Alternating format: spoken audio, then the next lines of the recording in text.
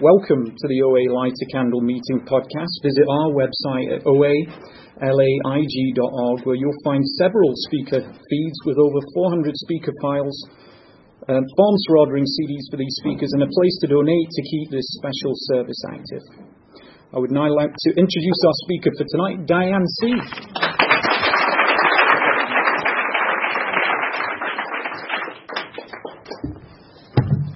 Hi everybody, my name's Diane. I'm a compulsive overeater, anorexic, bulimic. Hi. Very grateful to be here.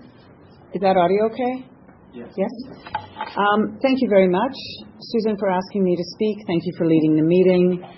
Congratulations to Deva and Nancy. Welcome to the newcomers who identified and those who didn't. Welcome to anybody who's returning.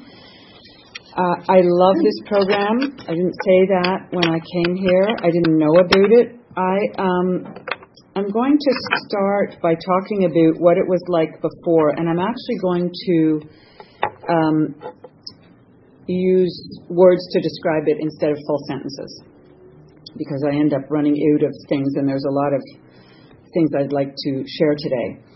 So my before emotions or actions, because I didn't sort of know what my emotions were. My actions and feelings that I knew of were anger, resentment, judgmental, finding the right diet, this time, binging, diet pills, spitting out my food after I chewed it, self-hate, telling myself I was dumb, stupid, and ugly, high functioning on the outside, incredibly intolerant and judgmental on the inside, being the nice person who said yes when I wanted to say no, and if I happened to be able to say no, I binged over it because I felt so guilty, and if I said yes and didn't want to, I binged over that.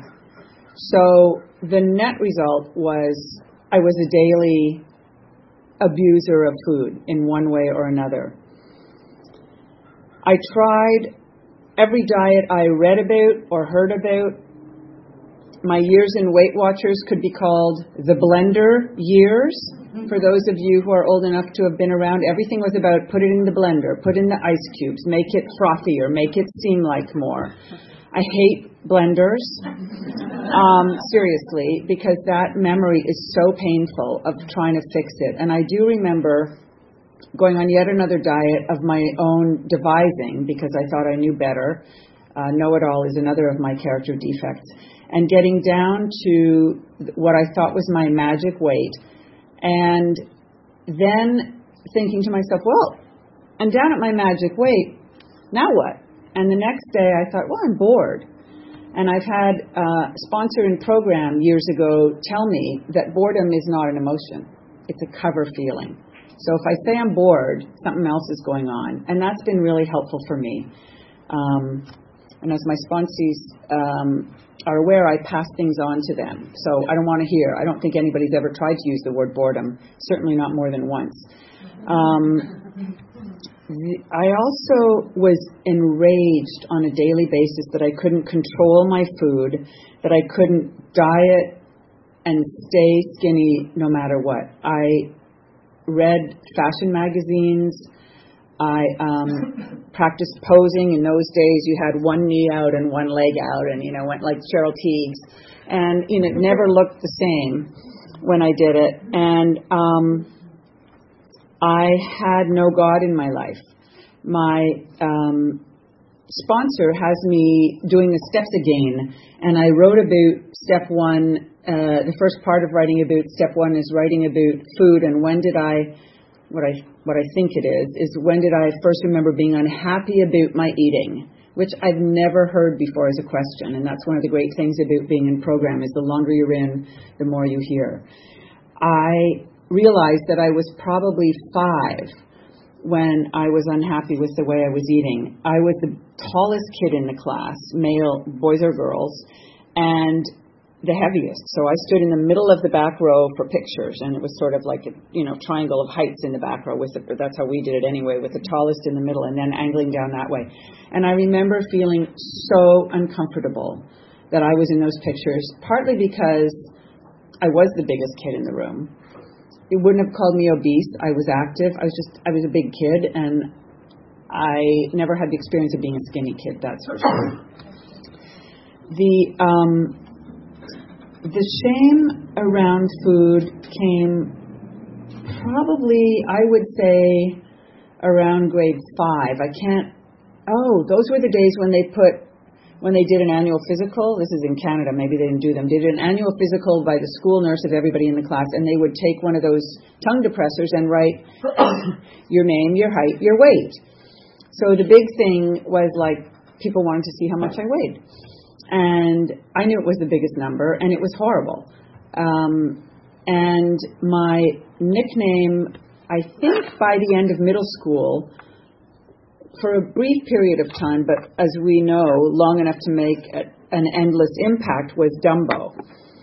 I have an older sister who was taller. They're all taller than I am, taller and a little bigger than I was. And she was Dumbo and I was Junior Dumbo. And the reason I say that is because it was so painful. And I went to see a couple of years ago a movie in the movie theaters about bullying, and it was extraordinarily painful to watch. And I was at a luncheon for a group that does a lot of psychology work, and a lot of the people at the table were psychologists. And I said, yesterday I took myself to see this movie on bullying. Whoa, was it ever intense? Have any of you seen it? And every single one of them said, oh, I don't want to see that. Oh, that's too painful. Oh, I don't want to see that. And these are totally grown adults. That's how painful those early childhood experiences can be, and the kind of effect, for me, certainly they had. My father, who was a Navy guy, as in the Canadian Navy, and did exercises every morning his whole life, and meditated every morning, did yoga, used to comment, that I wasn't doing enough sit-ups. And so I had this discomfort with my body. My mother was always very supportive of me. And she, unbeknownst to us, really struggled with depression and killed herself when I was 17, right before I turned 18. And I was talking to my sponsor yesterday, trying to find the feelings about it. I can sort of see the actions from above, but I can't really feel into it. And that's almost 40 years ago. And I can feel later parts of my life, but that one's still hard to find what it was like because I lost her when I was a child. I don't see her as an adult like I did with my father, who lived another 30 years.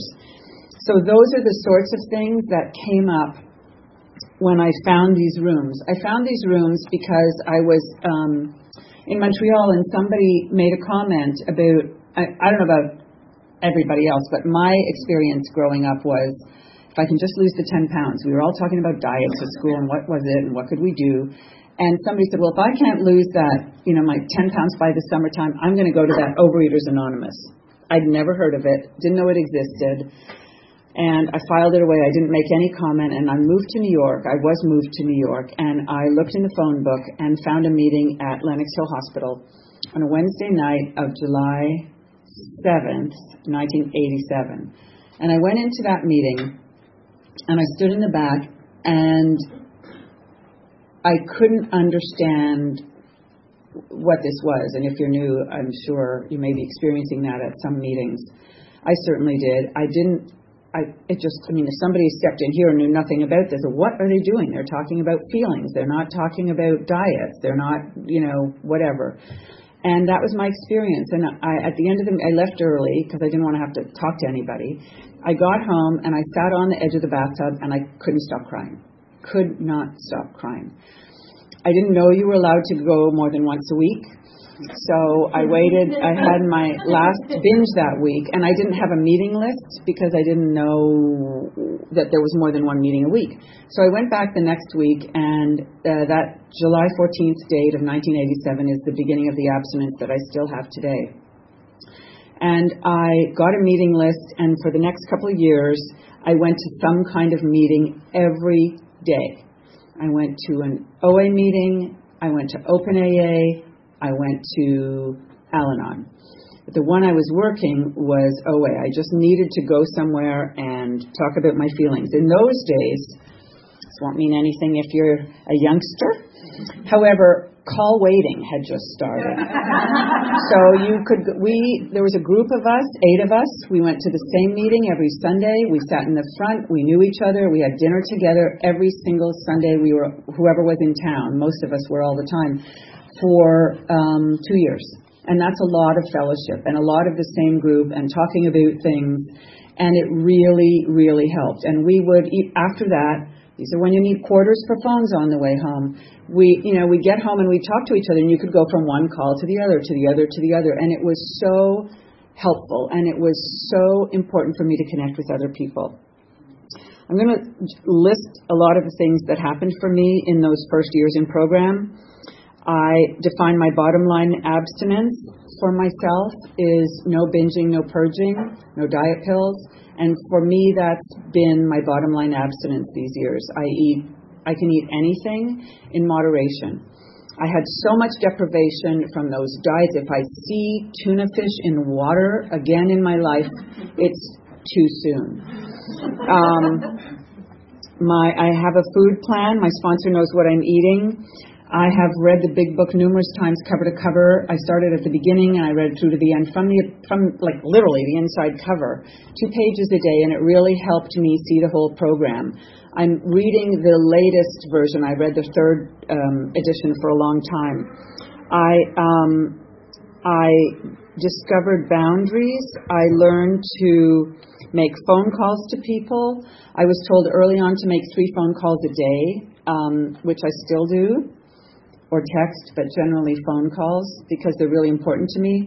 I send my AEIOUs at least several times a week, and I don't want to see some of the old ones because I can only imagine what I was saying during some particularly crisis-filled weeks. But they were so helpful for me to get the feelings out because that's what I ate over. I ate over people, places, and things. My OA sponsor commanded me to go to Al-Anon, and I generally do that. I do that with all of my OA sponsees because I really believe for me I ate over that. What else am I going to eat over? Everything is about a person, a place, or a thing, or a city, or that's a thing, I suppose. So everything falls in there for me. And those are the things that triggered me. I wouldn't have been able to make that chain of connections before, but the program allowed me to do that. I worked through the steps. I have had relationships with women. The relationships with women have actually been pretty easy for me because I'm one of 5 sisters and we're all 4 sisters and a brother, and we're all incredibly close. And that's what I'm used to. I treat my friends like sisters because that's my history of connecting to women. I changed careers in the program. I went from a very numbers-oriented career in banking to a career in entertainment. That's freelance and very different, and I love it, and I don't regret a minute of it. I remember reading an executive at a film company was quoted as saying, would you lie naked on barbed wire to work in this business?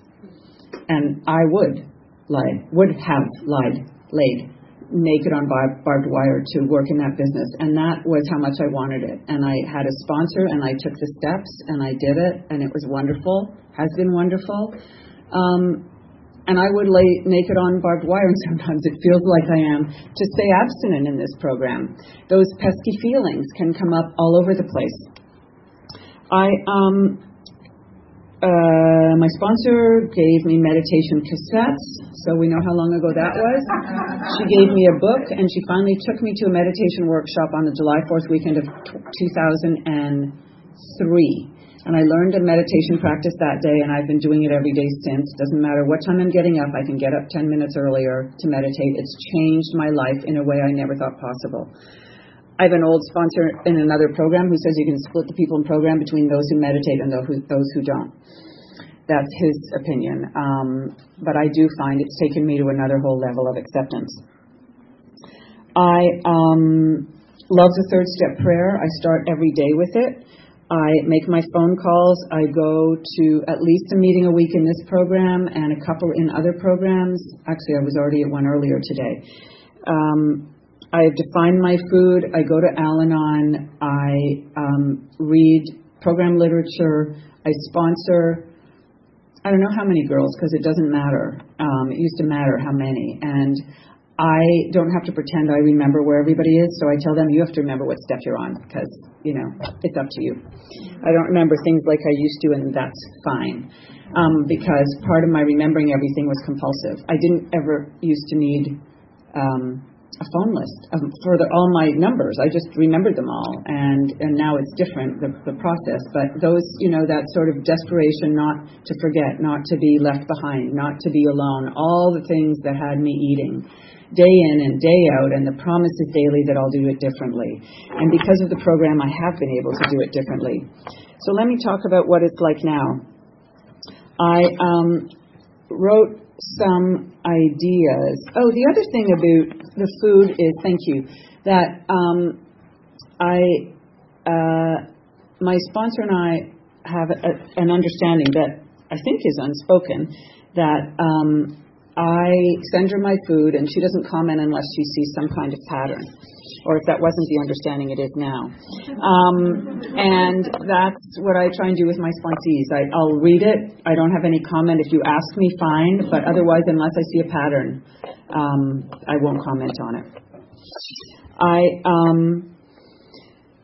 I will mention that before I came into OA, I was struggling for many years with depression. I think it goes back to early teenagehood, because I can remember my mother when I had a best friend named Cindy, who was a terrific athlete, could eat anything. That's like the things we really remember. She could eat anything. And she was a great student and really comfortable. And we spent, in those days, we slept over at each other's houses. What are you wearing tomorrow? All those sorts of things.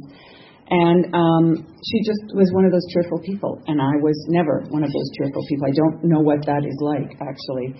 And, I remember my mother saying to me one day, I was probably 15, and she said, why can't you just be happy like Cindy? Well, I had no idea why I couldn't be happy like Cindy, and I would have loved to be happy like Cindy, but I don't know the answer to that. I've been to doctors over the years, gotten outside help and done outside things that I needed to for depression. And I will say, I was on medication before I started OA, and I saw the doctor again 6 months after I got into program.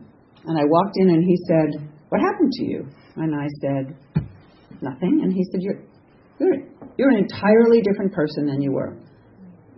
Something is so different about you. And I said, well, I've been going to Overeaters Anonymous, and I don't want to die today, and I'm not planning to kill myself, and someday I'll throw out the shoebox full of prescription pills that I've accumulated, which I kept until I was, I think, 5 years abstinent, just in case. And I had a ginormous lethal dose, because everybody gave me a different pill, and none of them worked, because that really wasn't my problem. My problem was I had no access to my feelings. I'd never grieved my mother's suicide. I didn't know how to have a feeling. I didn't know how to set a boundary. I didn't know how to set up for myself. I didn't know how to eat squarely. I didn't trust myself. I didn't trust anybody else. I was enraged. I was bossy. I was a know-it-all. I was intolerant. I was judgmental. Shall I go on? I don't think so. That's the stuff that I learned about in here, and those are the things I learned to do differently. I found a God in another whole way when I started meditating daily. And I think for me, I know a lot of the work in these last years has been going beyond living abstinently to living spiritually. What would God have me do? What is the next right thing for me to do? Can I say what I need to say? And is it kind, considerate, necessary, true? And if it doesn't fit that criteria, I have no business saying it. This program has become a way of life. I don't really think about it. It really, somewhere in the readings and some meeting I was in, talked about this being a philosophy of life, and that's really how I feel about it. Because when I came in and old timers said, the answer to all your problems is in the steps. Didn't believe it. What are you talking about? How is this going to help me, get a date or not hate my hair or, all those things, get tickets to the right thing. I have to be really careful to not take myself into self-sufficiency. I have to remember that I have to be dependent on God. I have to do my part, and I have to be dependent on God, because the minute I think I can do it, I'm in huge trouble. When somebody disturbs me, meaning I don't forget about them, or my thoughts run back to them, I have discovered and been told that my choices to deal with that are either make an amend, if I need to make one, which I can run by my sponsor, or forgive them. Well, I would like another option, which is to explain to somebody exactly what happened and why I'm right and why I shouldn't have to do those two things. But you know what? The longer you're in program, the fewer choices there are. That's it. You got an issue with something or somebody or something, forgive them or make an amend. That's it. Those are the only two things that could be going on if you're disturbed. And it's so simple. But believe me, it took me years to understand that, because the wouldn't stop. I've heard people speak on relapse, and one of the things that I found really helpful for me, I haven't had a relapse yet, and that's what the program's taught me is yet. I haven't thrown up yet, because it's still a possibility. I only have this program for today. I also was taught long ago, if something's a question, leave it out. If something is not an option, then it's not a problem. And I will say that the program has allowed me to live a life beyond my wildest dreams. I've got 3 different sort of careers going on at the same time, and I love them all, and I go back and forth among them. I learned to read books in abstinence. I couldn't hold anything. I read novels all the time. I love them. I read nonfiction. I'm interested in the world. I didn't used to be. I talked to my sponsees about the responsibility to vote, because I don't care who you vote for, you just need to vote because you're here and you're a citizen, and that's about taking responsibility for our lives, just like the traditions help us take responsibility for our meetings and our relationships in those meetings and the meetings themselves to make sure they keep on going. I think what I'd like to talk about is my God box. And the reason I mention it, I actually meant to bring it, but I forgot it. My niece made it when she was 4 years old, and it's a little box with stones on top of it and little stick drawings of her and me and sparkles on it and things like that. She's in there more times than anybody else. And, I was showing it to somebody the other day, and I just pulled out random stuff from it, because one of the great things about this program for me is I've learned not to care what other people think about me, and I've learned that what other people think of me is none of my business, whereas my whole life growing up was about, what will the neighbors think? Literally, that was said to us all the time, what will the neighbors think? I don't really care what the neighbors think, and that's really recovery for me. My niece, I've shared about in meetings. My sponsees have heard about. She has had food issues since she was 8. She's first rehab was 13 for anorexia, bulimia, cutting, borderline depression. Kept on going in and leaving rehabs or demanding to go home. And the last rehab she left at 18 and went back to Colorado. I didn't know until 6 weeks ago that she had picked up heroin, because one of her cousins called me, and I used this program. What do? Called my sponsor, called the therapist I knew in program, called the therapist at the treatment center she used to go to. What do? I know and her mother doesn't know. How do I deal with that? That's something I would have eaten over. And eventually I did tell her mother. She went to the ER. She went through 3 detoxes in the last month, and she's here at a rehab here. She just had her 30 days today off heroin, and I'm so proud of her. I took her out today to shop because she's gained weight, because I guess you don't eat a whole lot when you're doing heroin. She didn't want to go to the store. She didn't want to go in anywhere. She hated everything. She hated her body. She was furious. Nothing fit. And we literally didn't go in a store. We went to the Grove and left the Grove. And the lesson in that for me was, I don't have to react to it. I don't have to eat over it. I know she's struggling. And I took her out of the rehab at 2 and I had to have her back at 4. She didn't like that, but those are the rules. And that's how I was. I didn't like the rules. I thought I should be different. I thought the rules were different. But it's so amazing. This is so amazing for me to be able to tell her how proud I am of her. And I was able to do service, and a friend of mine who's in program leads process group for compulsive overeaters, and he is volunteering to take the group there because they don't have them. And, that's how I can be of service. Can we get a meeting to these people who need it? Can we expose this program to people? And one of the great things I've noticed at the birthday party, which I love and have been doing a little job there for the last couple of years, is that people come from all over the country, all over the world to come to this amazing annual birthday party. Thanks. And I'll just wrap up by saying one of the extraordinary gifts of this program is meeting people from other places. And it has also, once again, given me gratitude for the extraordinary array, number, and variety of meetings we have in LA, in New York, in other big cities. I've gone to meetings all over the world in any language of any program that they have. And the reason we have speaker meetings that are taped, the reasons we have meetings like this, are also to really reach out to people outside of the metropolitan areas. I've had people tell me they've never had an anorexic bulimic focus meeting in their town. And that, if you struggle with that one, which I did, it's very different. My weight went from about 114 at a low, and I'm 5'9", and 165 at a high.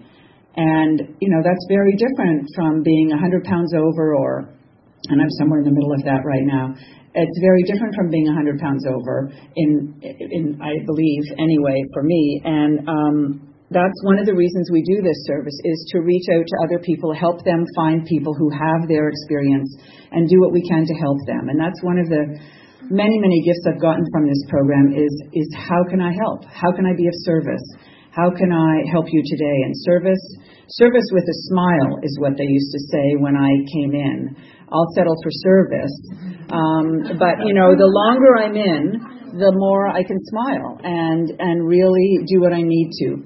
And I was given a mantra at the very beginning, my first year, which was, I am enough, I do enough, I have enough. And I have said that, I don't know how many thousands of times, because it's a mantra for me when I want to go back in the olden days to the I'm dumb, stupid, and ugly, the Coke bottle, braces, chubby, different nose, young girl. A couple of young women at the rehab yesterday looked at me and said, "You are so pretty." And 99% of me thought they were teasing me from those old days. And that's what happens. That stuff's old. And I have to work this program every single day to remember that today I love myself, I am enough, I have enough, I do enough, I'm lovable. Much to my shock and sometimes horror, I'm married. I've been married for 10 years. I have no intention of it, and I love them. And it's work for me. And I do the best I can today, and I'm imperfect, and I really try and make amends for that. And I want to thank all of you for my recovery and for this amazing program. Thank you.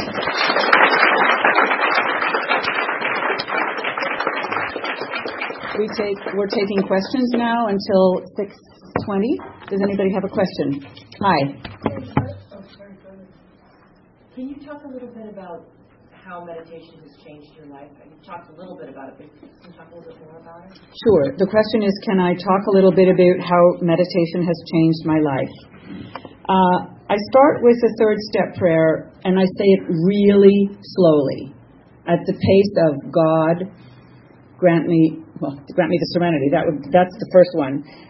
God, I offer myself to Thee, to do with me. Oh my God, I can't even say it slowly out loud. I offer myself to Thee, to build with me and to do with me as Thou wilt. And I just relieve me of the bondage of self.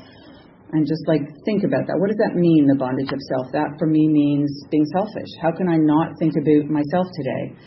And if I were to describe it, I would say that I wake up on the floor.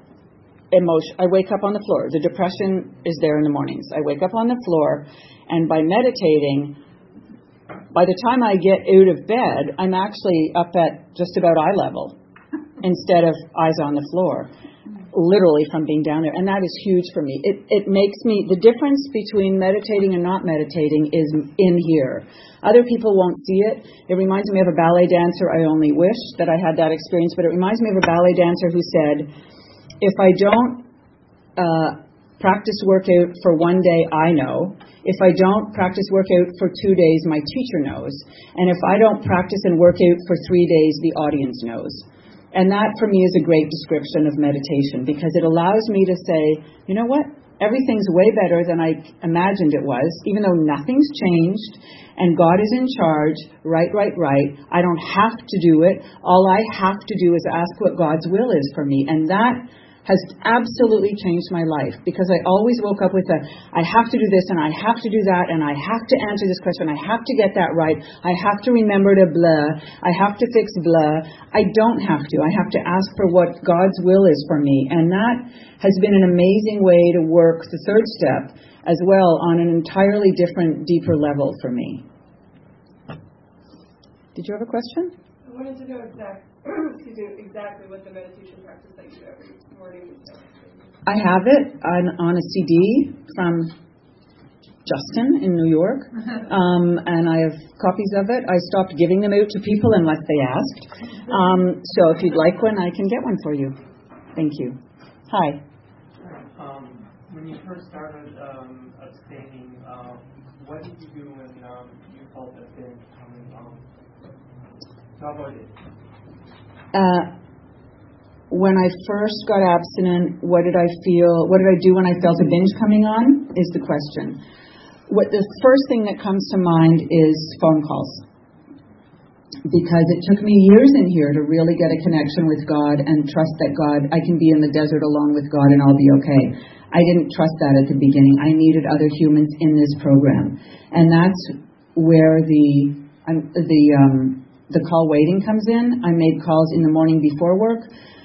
There were OA tapes of the steps in those days, which there are. Step workshops, there's 9 zillion more because of all the podcasts. I used to put them on in the morning in the house while I was getting ready and listen to them.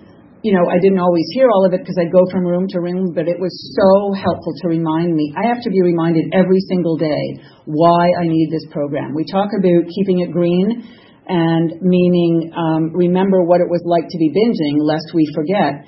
You know, when we talk about, and I hear about people going into relapse, I listen for what they stopped doing.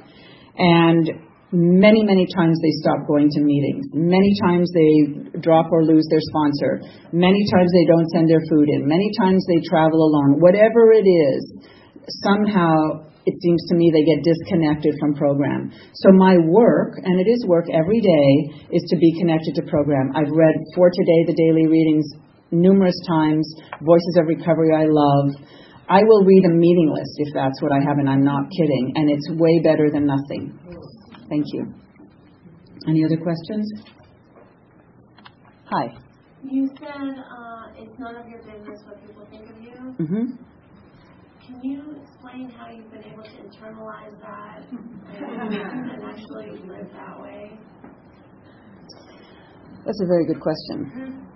I think I'm so sorry.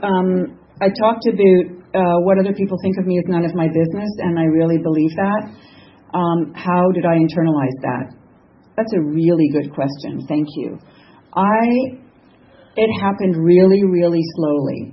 And initially it happened because my sponsor kept pointing out to me that it didn't matter what they thought of what I wore or what I said or what my hair looked like or what I did or how I did my job.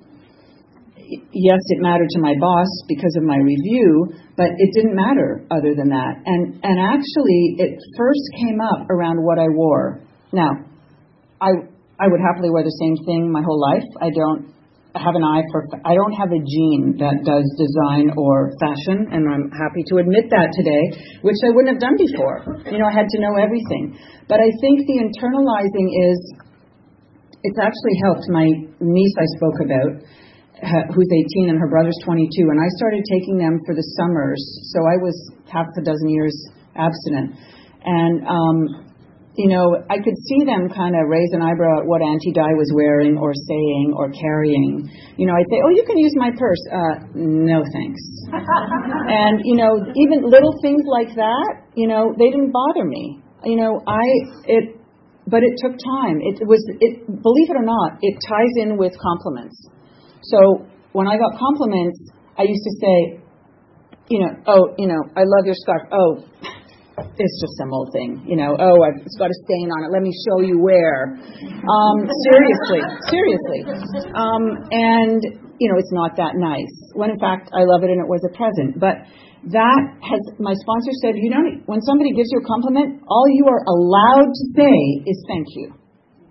And I really had issues with that. And that was the beginning. So if I could accept that coming in, then I could learn to accept that who I was okay, and what they thought of me didn't matter, because my work is to do it myself and check it out with my sponsor. Let me just keep saying those phone calls are so important. Time's up. Thank you for letting me be of service.